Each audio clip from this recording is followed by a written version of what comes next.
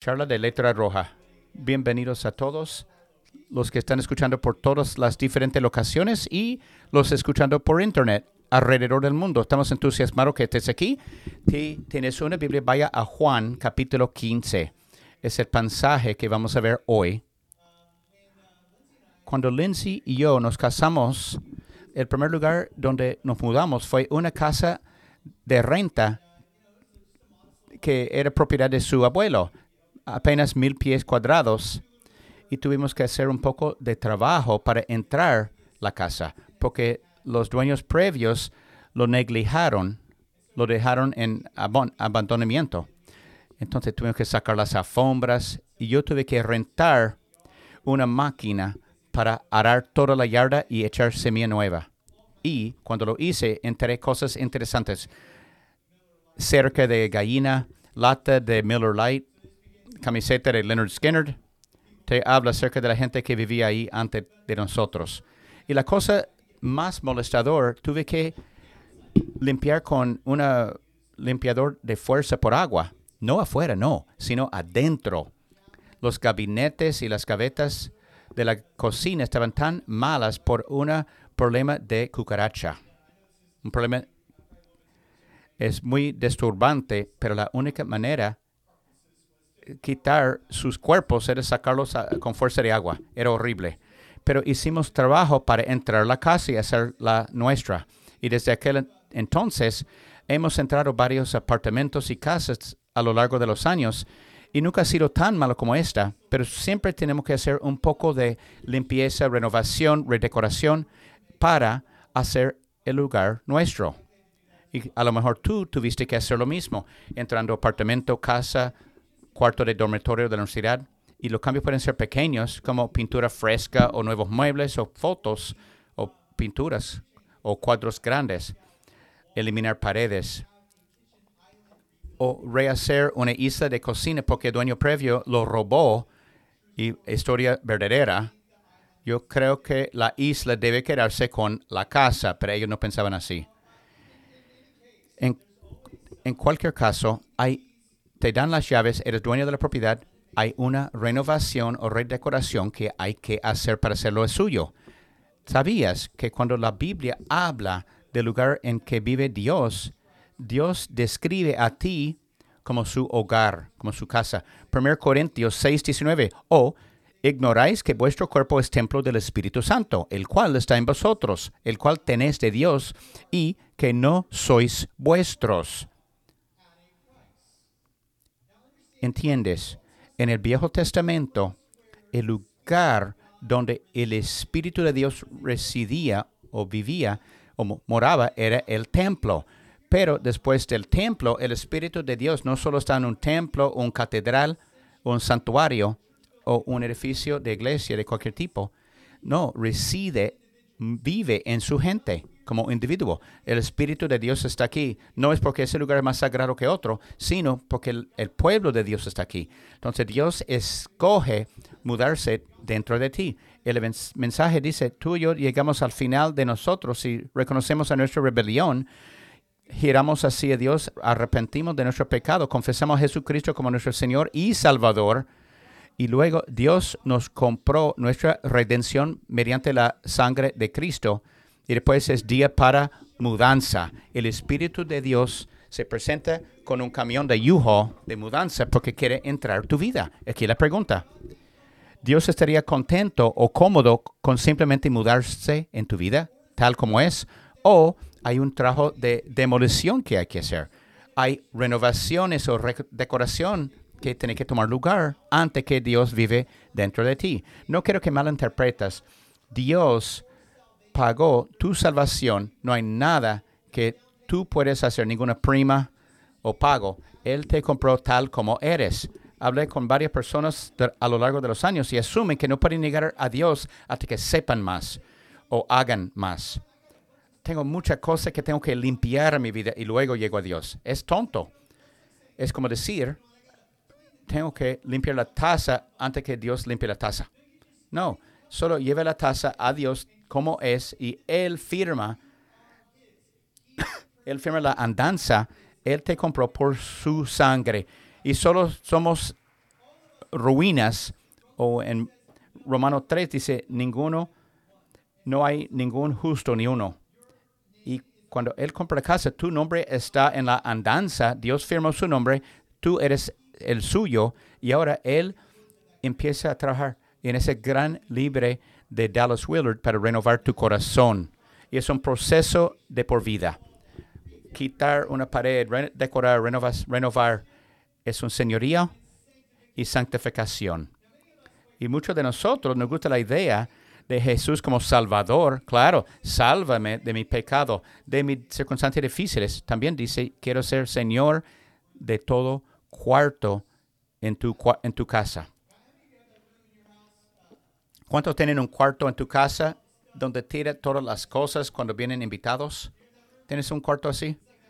Ese closet, ese desván, ese sótano. Solo tíralo ahí. Y la casa se mira tan linda, pero no entra ese cuarto. Abre ese cuarto, va a ser una avalancha. Todos tenemos eso en nuestros corazones también.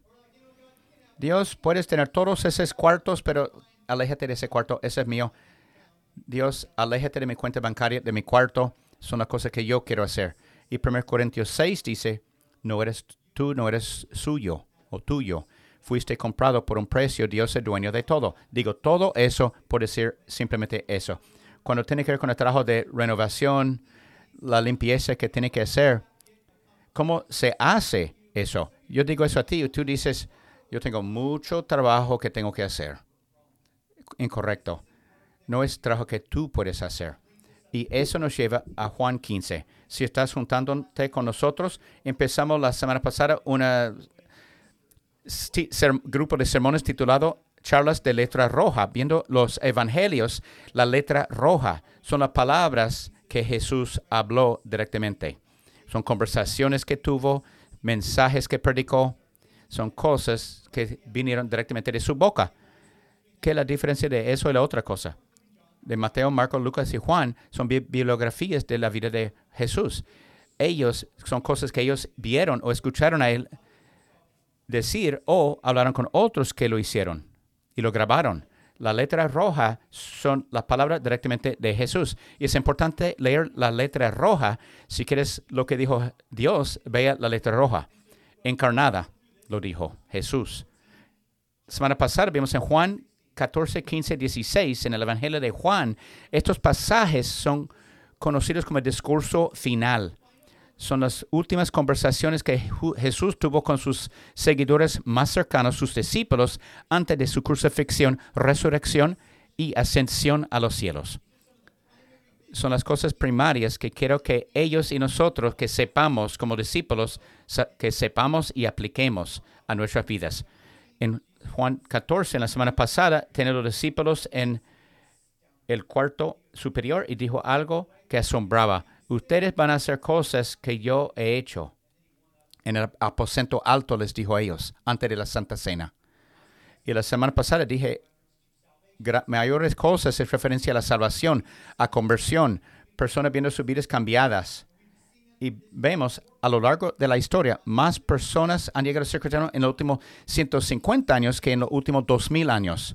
Hay un espíritu ahora de miedo y división y ansiedad y odio.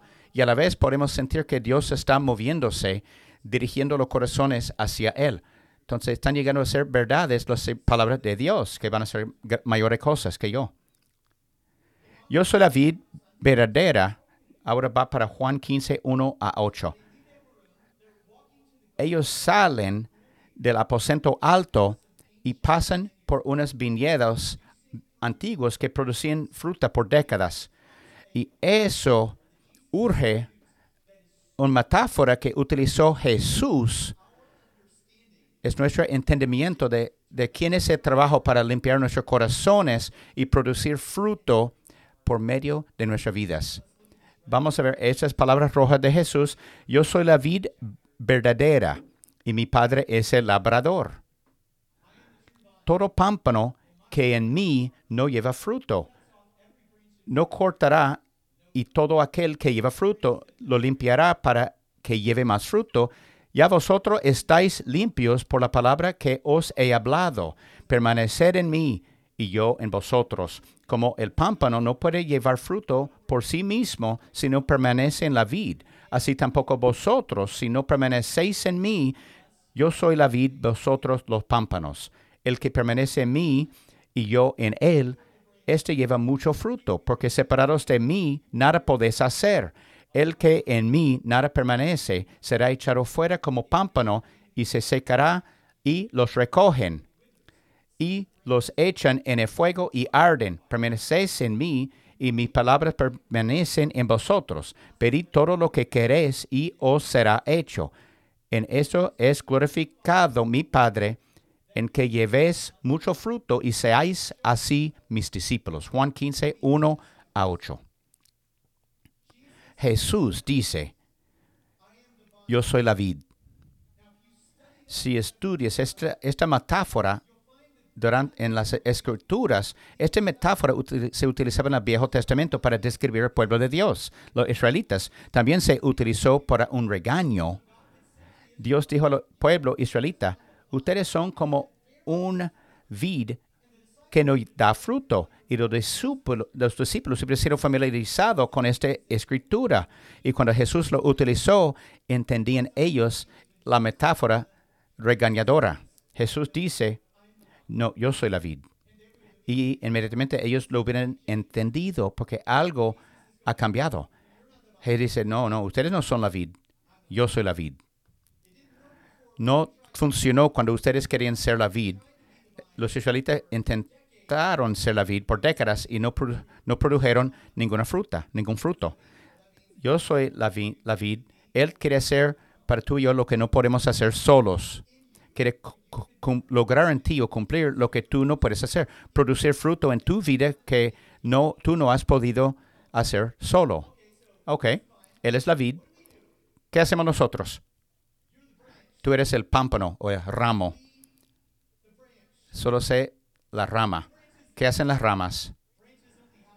Las ramas tienen un trabajo. Mantenerse conectado a la vid. ¿Qué significa eso? Te doy un par de sugerencias para anotar. Ser la rama o el pámpano significa encontrar significado en quién soy, no en lo que hago. ¿Quién soy yo ahora en Jesucristo? No en lo que hago. Entonces, Él los dijo en este aposento superior que va a ser mayor cosa que eso. ¿Y cómo van a ser esas mayores cosas? Jesús en ningún lugar dice, ok, vengan hombres, aquí es como hacen esas cosas mayores. Voy a divulgar los planes de hace 5 años basado en tus resultados de pruebas de personalidad cruzado con tu número Enneagram y tu peso. Y si tú puedes solo seguir ese plan estratégico perfectamente, vas a encontrar propósito en tu vida y cumplir la gran comisión y va a ser un bono para ti en la raptura. Jesús no dijo nada de eso. Eso es lo que hacemos nosotros. Eso es lo que Jesús dice. Así va a ser esas cosas. Entender tu papel. Yo soy la vid.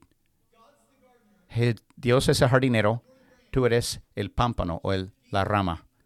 Solo sé la rama. Ok, entiendo. ¿Qué significa eso? Significa que el éxito y la importancia en tu vida no se basan en lo que haces, sino en con quién estás conectado.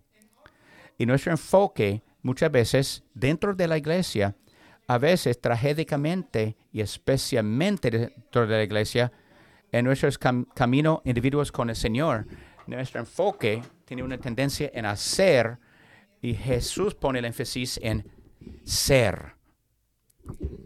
Y puedo decirte ahora, confesar a ti, como tu pastor, esta es la parte del mensaje que yo escribí específicamente para mí. Si te ayuda, buenísimo. Pero eso es principalmente para mí. Lo que tienes que entender de mí como tu pastor, estoy en recuperación. Soy adicto. Estoy adictado a éxito, progreso y productividad. Es tan mal o tan grave mi enfermedad. La noche antes de la cama, saco mi lista de tareas y veo mi lista de tareas y creo uno para el siguiente día. Y para la siguiente noche, mi sentido de valor, dignidad, está vinculado con limpiar esta lista más que quiero admitir. Entonces, siguiente noche estoy viendo el día y mi lista que hice y determino mi valor, mi significado y lo bueno que soy según que hice. Quiero saber cuántos correos regresé, cuántas decisiones hice, cuántas palabras escribí en mi sermón, cuántos mandados hice, cuántos proyectos completamos, qué cumplí hoy. Y si fue buen día y limpié la lista, quiero un reconocimiento. Soy como un perro, me pongo en la espalda y se frota mi estómago. Ah, se siente rico, hice bien. ¿Y es una enfermedad? Esa es vida de la vid, buscando mi valor en mi habilidad para producir. Pero la vida de la rama no es buscar producción. La gente que cumplen o adictos me están rechazando ahora. ¿Qué problema hay con producción? ¿Cuál es el problema con listas de tareas y limpiar la lista? Hay un versículo para eso. ¿Qué dice? Proverbios habla de trabajo duro. Entre servicios, alguien vino y dijo, ¿qué aplicación utilizas para tareas? Quiero mi droga. Dije más. Amén. No hay malo con producción. No hay nada malo con trabajo duro. Pero hay que tener el orden correcto. No produces para que tienes digno y valor y identidad para que conectes. No, te conectas primero con Dios y Dios hace la producción por medio de ti. Es fundamentalmente diferente. Te doy un ejemplo de mi vida. Y tú puedes contextualizarlo y compararlo con la tuya. Compararlo con lo que tú haces. Para mí, tengo fecha tope. Para miércoles tengo que tener mensaje hecho cada semana porque tiene efecto de dominó. Necesito todos mis apuntes de adoración.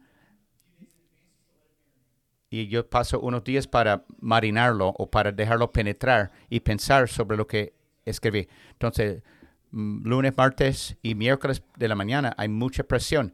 Me levanto en la mañana, tomo mi taza de café, paso tiempo conectando a la vid, pero estoy muy ocupado preparando un sermón, palabras de Dios para dar a ustedes, y no tengo tiempo para conectarme con la vid. ¿Qué torcido es eso? Dios, me gustaría pasar tiempo contigo, pero tengo que alistar palabras de ti. Algo que he notado y muchas veces subir a esta plataforma, no sé qué va a suceder.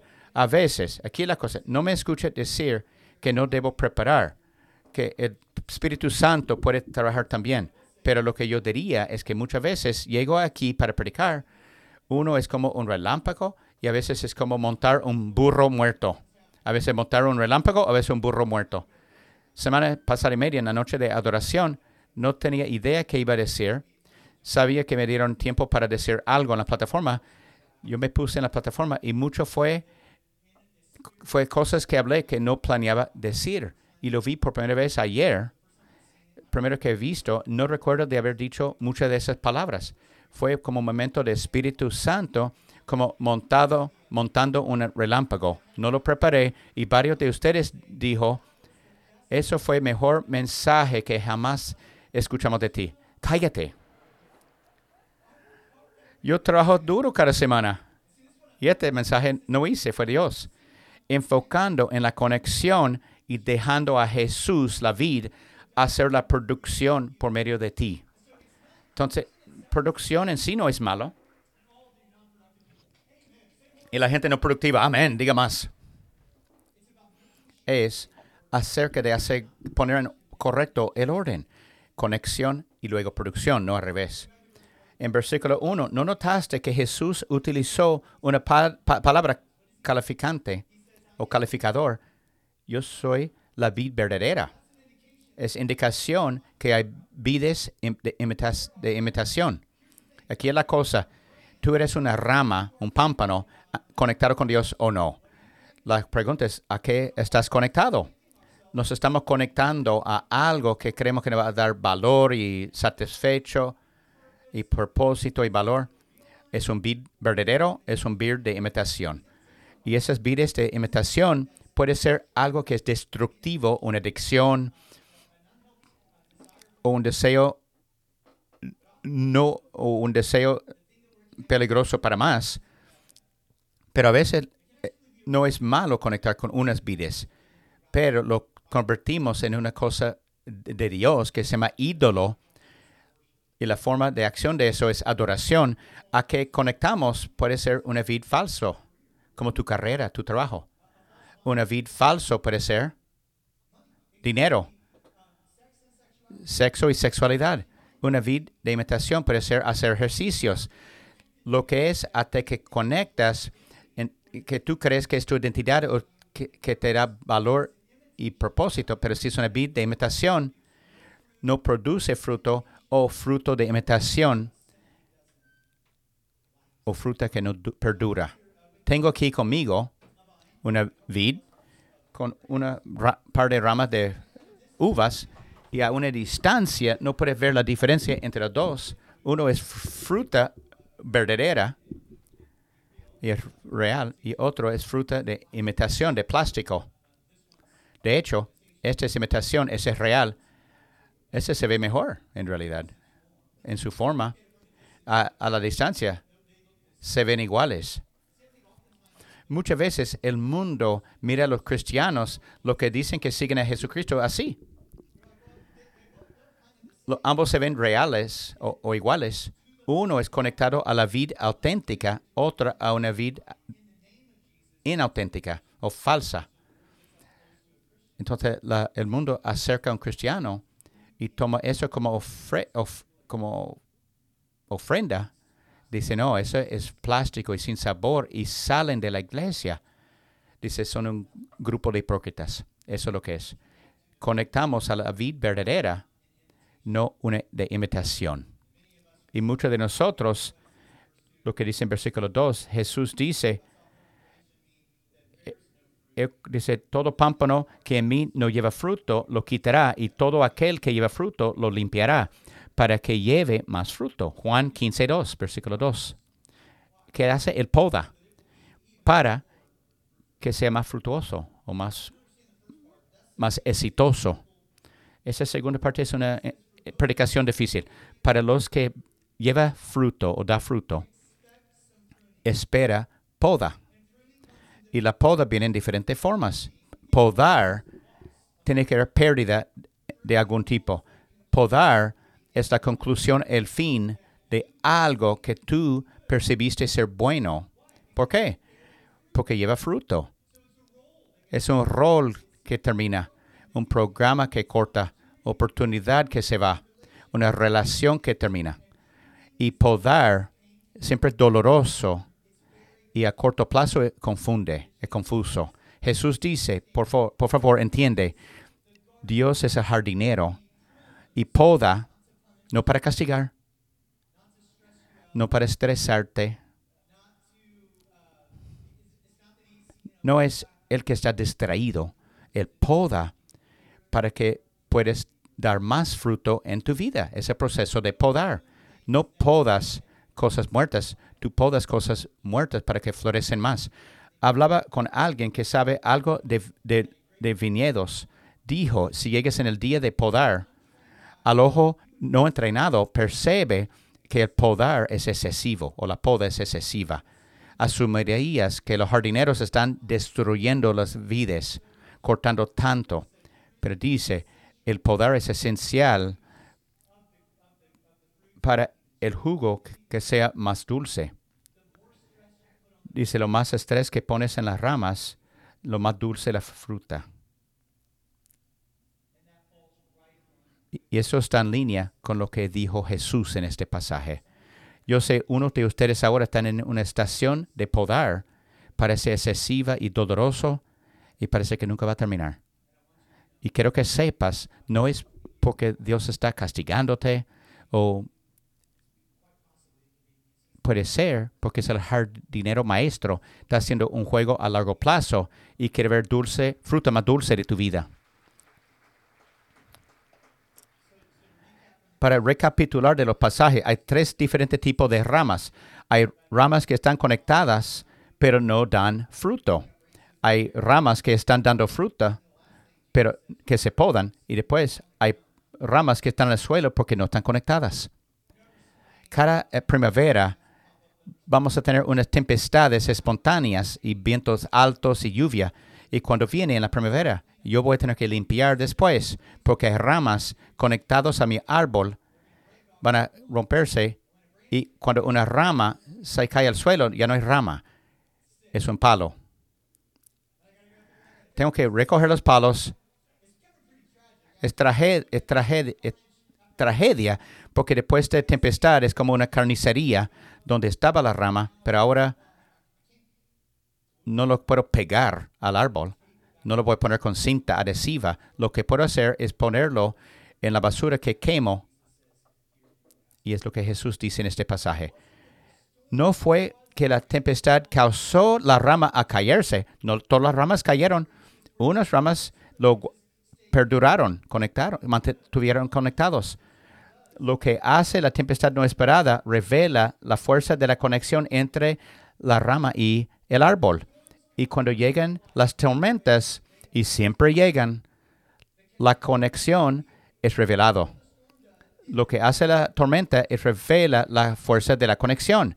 Y cuando esas ramas caen, unas ramas en esta primavera van a caer que no cayeron en la última primavera, porque al curso del año la conexión se ha hecho más y más débil.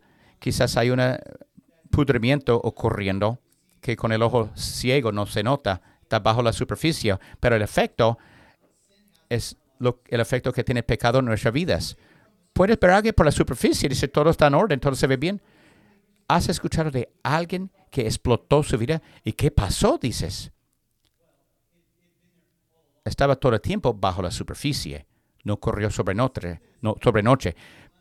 Pecado no confesado puede hacer la separación entre el árbol y la rama. Pecado que se minimiza. Dios va a perdonarme lo que hace. Voy a seguir pecando. Estás debilitando la conexión entre la rama y el árbol. Es como infección. Muchas historias de palos que conozco hablan de tempestades no esperadas y pecado no confesado. Y Jesús dice en este punto, ¿qué haces? ¿Qué puedes hacer? Uno de esos palos no quieren ser rama otra vez. Lo pones en la basura para quemar. Dice que va al fuego. El fuego en la Escritura es símbolo para juzgamiento. Manténgase conectado a mí. Manténgase en mí, permanece en mí. Sé el pámpano, la rama. Lo que dice, está haciendo una enseñanza acerca, mientras iba al Calvario para derramar su sangre en una cruz. Y es por eso que importa. Cuando Jesús murió en una cruz, hizo una manera que los palos vuelven a llegar a ser ramas. Murió para que lo que era muerto puede vivir otra vez. Y unos hoy dicen, había un tiempo en mi vida, pero me sentí conectado al árbol o a la vid, pero algo me botó. Algo severó mi relación, pero mis días de producir fruto acabaron. No lo han. Por la sangre de Cristo, leí esa semana de un proceso que se llama injerto. Es un proceso en que una parte de una planta es quirúrgicamente conectado para llegar a ser una planta. Entonces, puedo tomar esos palos y juntarlos al árbol otra vez. El jardinero, ¿quién es el jardinero en el pasaje? Dios. Hace una corte en V o una cuña en la vid. ¿Quién es la vid en el pasaje? Jesús. Ok, estrella dorada. Están al día. Entonces, el jardinero hace una V en la vid y toma el palo y lo pone en esta cuña y lo injerte y el proceso se llama sangrado. Entonces el jardinero hace sangrar la vid para poder injertar una rama. Y lo sella con cera. Y lo que ocurre es que el sangrado de la vid da nueva vida a los palos, convirtiéndolo de nuevo en rama para dar fruto. Este es el mensaje del Evangelio. En Efesios 1 dice, en Él tenemos redención por su sangre. Efesios 1. Porque derramó su sangre en una cruz, podemos ser redimidos, reconciliados y restaurados ante Dios Dios Santo. Romanos 11, hemos sido injertados en el árbol genealógico. Hemos sido injertados. Dios es el Dios que hace milagros. Jesús sangró para que los palos como nosotros se convirtieran en ramos. Hoy es el día que tú puedes llegar a la realización de algo en tu vida. Yo sé, ahora, aunque estás aquí en una iglesia física o viendo por internet, ahora tú vas a ver las escamas cayendo de tus ojos. ¿Qué es el mensaje del Evangelio y lo que no es? Tú pensaste que era religión. Tengo que ser suficientemente bueno para que Dios me reciba. No es lo que es. Puedes estar injertado en el árbol genealógico de Dios y solo tiene que ser la rama, el pámpano. Sé el pámpano. Manténgase conectado a Jesucristo. Y lo puedes hacer hoy, ahora, justo donde estés, por reconocer que hay un Dios y no eres Él. Y tu pecado y tu rebelión rechazaste a Dios y ahora llegas a Él en confesión y arrepentimiento y pides a Jesús que sea Salvador de tu vida y también Señor de tu vida, que vas a abrir este closet y dejarlo ver este cuarto en tu corazón también. Lo permites hacer renovación de tu corazón los demás días de tu vida aquí en esta tierra. Y eso se llama conectándose a la vid. Y ahora hay alguien escuchando este sermón y estás viéndolo por primera vez, preguntando a Dios el Señor y Salvador. Y ocurrió justo donde estés. Y estoy confiando que unos fueron de la oscuridad a la luz, de estar separado de la vid, junto a la vid. Y lo vamos a celebrar eso ahora, donde estés. Quizás estás en una de nuestras iglesias o en tu carro yendo a trabajo, escuchando eso más tarde en la semana, o haciendo ejercicios. No te lastimes. Eso eres tú ahora. Hay otros de ustedes que tienen que aplicar algo diferente de esa enseñanza. Otros se dan cuenta que te estabas llamando cristiano, pero estabas conectado a una vid de imitación. Y hay una razón que no estás produciendo fruto o fruto auténtico, porque te llamaste cristiano y de verdad estabas conectando a esta otra cosa ahí. Y la razón porque estás miedoso de la elección, no porque votamos no es importante. Esto ha llegado a ser tu Salvador funcional o tu Salvador verdadero. El Espíritu de Dios, en el Espíritu de Dios no hay miedo. Rechaza todo miedo. Entonces, esa es tu vida de imitación. A unos es trabajo o esta relación. Para unos es tu productividad. Entonces, cuando recibes criticismo o rechazamiento, te caes porque es una vida de imitación. Tienes que conectarte a la vida verdadera, que es Jesucristo. Otros se dan cuenta que está conectado a la vid, pero la conexión es más y más débil por pecado no confesado. Hoy tiene que confesar continuamente por algo. No es algo porque existe en el campamento cuando era niño. No, lo que hace los pecados de cada día. Unos han salido del hábito de asistir a la iglesia. No tengo que ir a la iglesia cada semana para ser un cristiano. Eso es cierto, pero tiene que ser con una colección de personas, porque lo que hacemos aquí es tú esforzando la conexión a la vid, esforzando la conexión a la rama, porque vienen las tempestades, vendrán tempestades y va a revelar la conexión. Unos han sido separados de la vid y quieres saber si hay manera que puedes conectarte otra vez. Y la respuesta es que sí hay. Jesús te puede injertar al árbol genealógico. Solo tienes que venir a Él. Ahora, donde estés, lo que tengas que aplicar, lo que te está diciendo el Espíritu de Dios, está diciendo algo a todos. Es lo genio de esa letra roja. Jesús sabe lo que tú necesitas escuchar y cómo tienes que aplicarlo a tu vida. Toma unos momentos para hacerlo ser. Solo ser. Permanece en Él. Padre, te amamos. Gracias por ser el jardinero maestro, quien sabe cuándo necesitamos poda y cuándo no.